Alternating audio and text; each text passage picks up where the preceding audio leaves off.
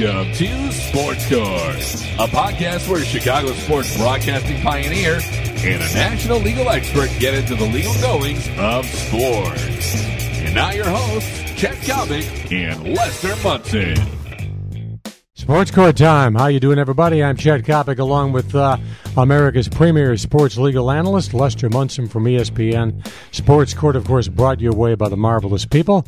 John Coyne and American Taxi, Chicago's premier suburban taxi service. Remember, for comfort, reliability, the fair price, and a courteous driver, you always want American Taxi. Lester, I'm going to put you on the spot, which is not unusual. The Ohio State Buckeyes, because of the improprieties of their head coach, Jim Tressel, who basically looks like a biology teacher from Topeka, Kansas, with that vest. They suspend him 2 games and fine him $250,000 for the knowledge he had regarding Terrell Pryor and the 5 other football players and their dealings with the owner of that tattoo parlor, the memorabilia in exchange for tattoos. If you are the NCAA, you have yet to weigh in. What kind of penalty are you going to give Jim Tressel? As I look at it, Chet, what Tressel did is worse than what the players did. Mm-hmm. The players are young men. Did they know the rule? Maybe they did. Maybe they didn't. They're on scholarship. The scholarship is never enough. I can see why they would do that. There's absolutely no excuse, however, for Tressel to cover it up and lie about it to his own university. So that, to me, his suspension should be longer than the players' suspension. Will the NCAA agree with that? We have to keep in mind that the NCAA is dealing here with the Ohio State University, and they may blink before they do what they ought to do. But I'm very disappointed in Tressel. You've met him. I've met him. I've been enormously impressed with him. His daughter went to the University of Chicago here in town. And it's incomprehensible to me that he would do something this tricky and this stupid. Lester, here is what baffles me about the situation. Tressel is obviously a very bright man. If he had taken the route that Lou Holtz took at Arkansas years ago, before a bowl game, if he would have suspended Pryor and the athletes prior to the bowl game and written the bowl game off, people would be deifying him and saying he is all that is right and all that is proper about so-called student athletes in college football. Instead, the cover-up, as you mentioned to me earlier, is worse than the crime. It is worse than the crime, and I think you're absolutely right. If he had taken a hold of it, if he had grabbed it, if he had done something conclusive and definitive, give away a bowl game. Who cares? They're going to get the money anyway. And then he'd probably be running for president of the NCAA, although that would be a big reduction in pay from what he's getting as the head coach at Ohio State. Sean Gale's former girlfriend on trial for the murder of one of Sean Gale's former girlfriends who was carrying his child. There is an item about the casino industry and Sean Gale, which you know all about, which is remarkably interesting. Here in Illinois, we have casinos that are restricted to boats. Every now and then they try to change the law, and there were a group of people who decided they could build a casino in Rosemont, right near O'Hare Field. It would be an ideal location.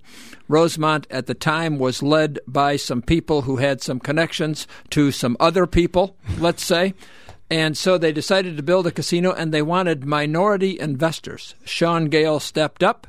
He was going to be one of the minority investors. He put a lot of his money in there, I think around $3 million. And like every other investor in that casino, he lost everything. So it was a terrible loss for him. I think he's been struggling a bit ever since. And now this murder involves a woman with whom he was supposedly working on real estate deals. I don't think I am subscribing to that particular story. I have a tough time buying that one. And he's being slandered and libeled and insulted by the lawyers defending the girlfriend. So it's another real setback for Gale. All right, my friend, the National Football League, the Players Association, the extension of mediation, did you see that as being a legitimate step forward or a public relations move on the part of both parties?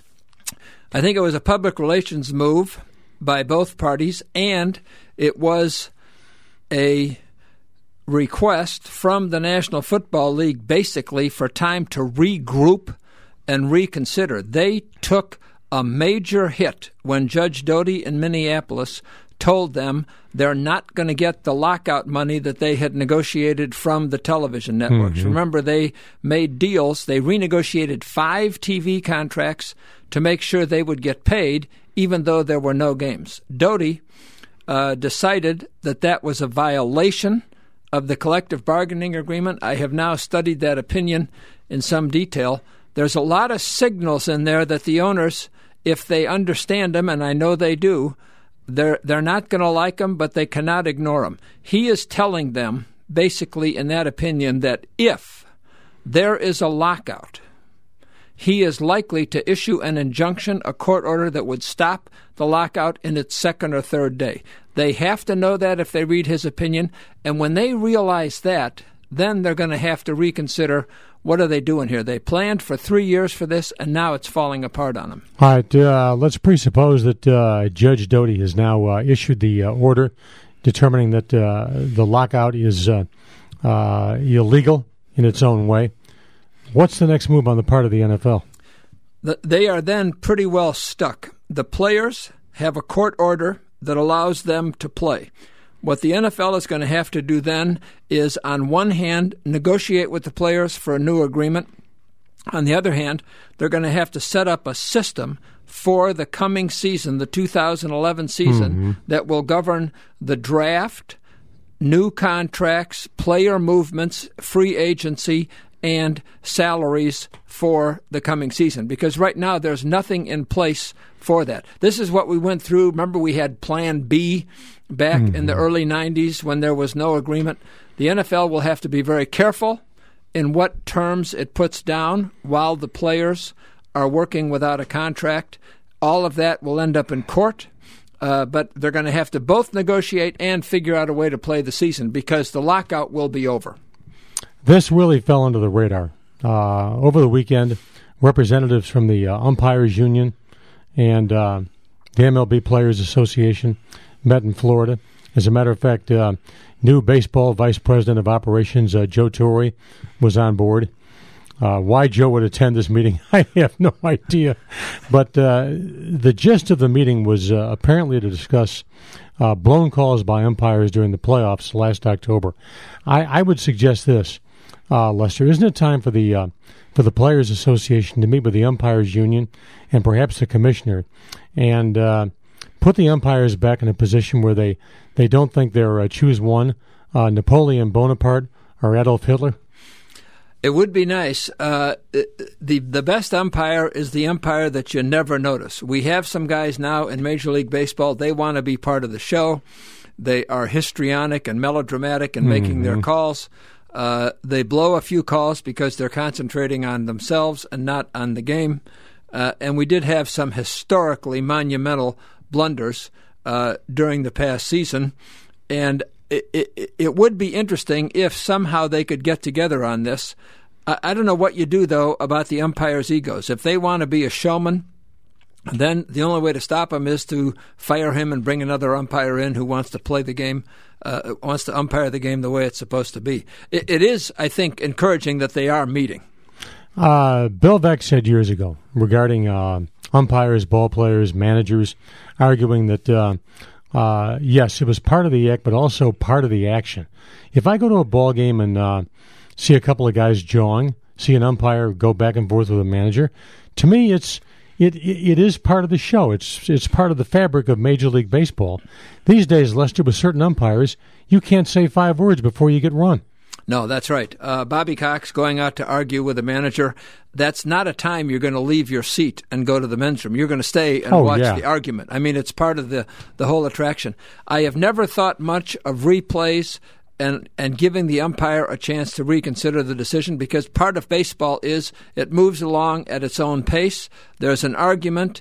The manager loses. You go on. It was a bad call. That's part of baseball. I mean, I can handle the bad calls. I cannot handle the attitude part of it, where the umpire immediately ejects the manager or starts the argument himself. Wind-up question back to Doty.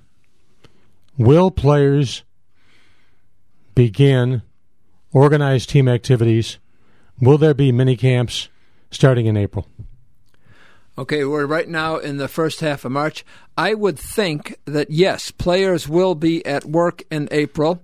I think it's going to be under a court order from Doty. I think there's going to be negotiations going on, but yes, they will be able to work. They will be able to start to begin to prepare for the season. That's a guess, but I think it's a pretty well-informed guess. And this has been Sports Court featuring yours truly, Chet Kopic, and ESPN legal expert Lester Munson, brought to you by the marvelous people at American Taxi, Chicago's premier suburban taxi service. Remember, for comfort, reliability, you're always right on target with American Taxi. We'll catch you next time around. So long, everybody.